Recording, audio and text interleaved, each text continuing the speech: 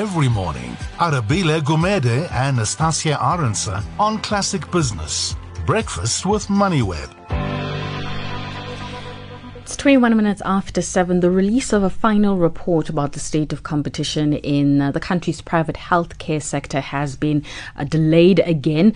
Last year we had the preliminary report that was released around July that concluded, amongst other things, that the sector was highly concentrated in the hands of a few major players. So why the delays to fixing healthcare are bad news for South Africans? So we'll have that conversation right now with Dr. Wezile Gqitha, who is the Assistant Dean of Strategic Affairs at the Faculty of Health, that's at Wits University.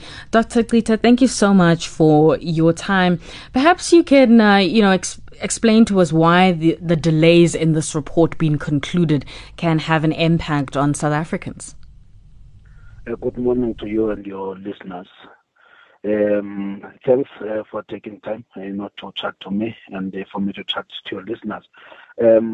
The bottom line is that South Africa has committed itself years ago as part of its post-1994 democratic breakthrough to create a unified, integrated national health system. We continue now to have, what we call a two-tier system with public sector and private sector, and very little way of working together. So the establishment of the health market inquiry was an attempt to have a better understanding of the challenges facing competition, resulting in the increasing costs of healthcare in private sector and its implications thereof.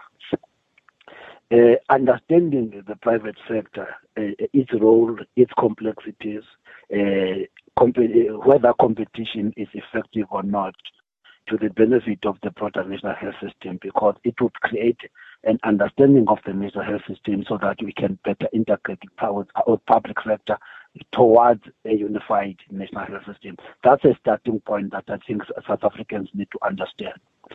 The market inquiry recommendations create a preliminary diagnosis of the problem. They are not telling us what we did not know. It is known fact that there is limited or no competition in the private sector in South Africa because of the nature of its structuring. It is characterized by groups of hospital groups that are highly concentrated, and they are basically not meaningfully competing in order to serve the population that uses their services.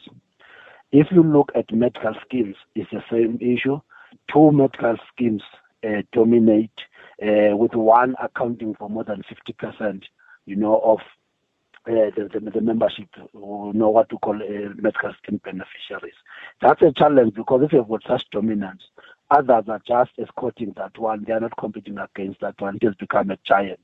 That is passed on, to members in terms of increasing costs for specialist service, increasing costs for hospitals, a reduced quality in terms of the medical cover package or benefits that they should be able to get out of the medical schemes. The third point, which is common across our national health system as well, is that the report has shown that there are significant weaknesses in governance, in the private sector. Be it you are governing the practice of a general practitioner or a specialist. It's difficult, and actually public sector seems better organized in terms of governance compared to private sector. Now we would need to standardize the governance framework between the two in order to hold the provider, which is the hospital group, the practitioner, which is the doctor, in terms of how practices should do. There is also a gap in terms of how to compare the two sectors, if you were to put it that way, as two sectors, in terms of outcomes.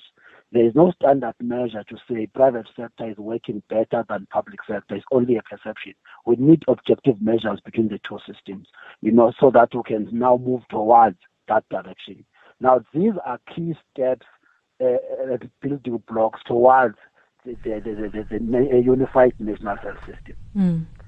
Yes, and the national health insurance is just the funding mechanism, and that funding mechanism, for it to be meaningful, to be informed, we need to address these aspects and inform the National Health Insurance Bill and the Medical Schemes Amendment Bill, which at the moment, there has been input. We're waiting to see what those input, have made. But this report is a significant contributor to the input in terms of the changes required, in the amendments required in terms of those two bills. Speaking of that bill, the Medical Schemes Amendment Bill, perhaps you can remind us what it was aimed to achieve.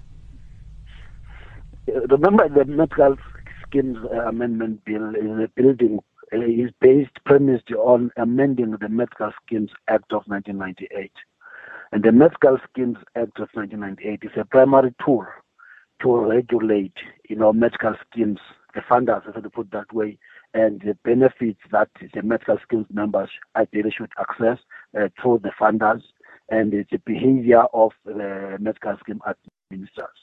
What South Africa has observed is that the benefits over time has been declining because of the rising cost. Now we need to diagnose that and try to ensure that benefits continue to better, to improve, and so that the quality of those patients who access those services continues to go up.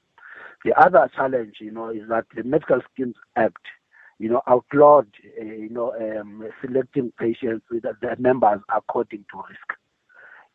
So that aspect has the medical schemes maneuvered and basically created multitude of plans, benefit plans or options in order to serve the clients. But when you look at them closely, and the health market inquiry actually has picked that up, that though medical schemes believe that is innovation, to some extent it was a way of subverting this element that, you can't select according to risk. So that is another component that, we need to strengthen and make sure that we've got a mechanism to manage, the risk selection issues that are associated with people with the schemes and membership behavior.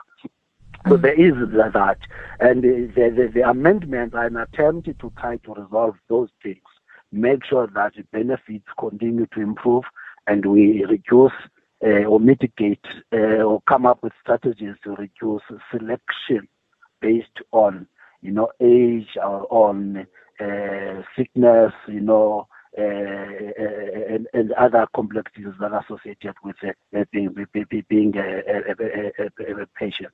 So the medical schemes is trying to deal with that. But also that the Medical Schemes Amendment Bill must assist the NHIP, to be able to have a meaningful effect when it gets implemented in terms of regulating broadly the sector, but also making sure that this strengthens governance arrangements, particularly the role of the Council for Medical Schemes. And there are new suggestions there as well in certain areas.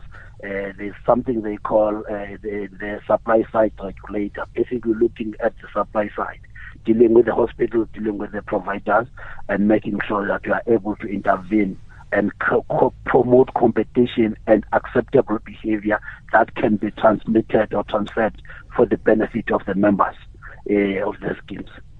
Dr. Gqitha, thank you so much for your time. He's the Assistant Dean of Strategic Affairs at the Faculty of Health Sciences, and that's located at Wits University. Time to have a look at news headlines.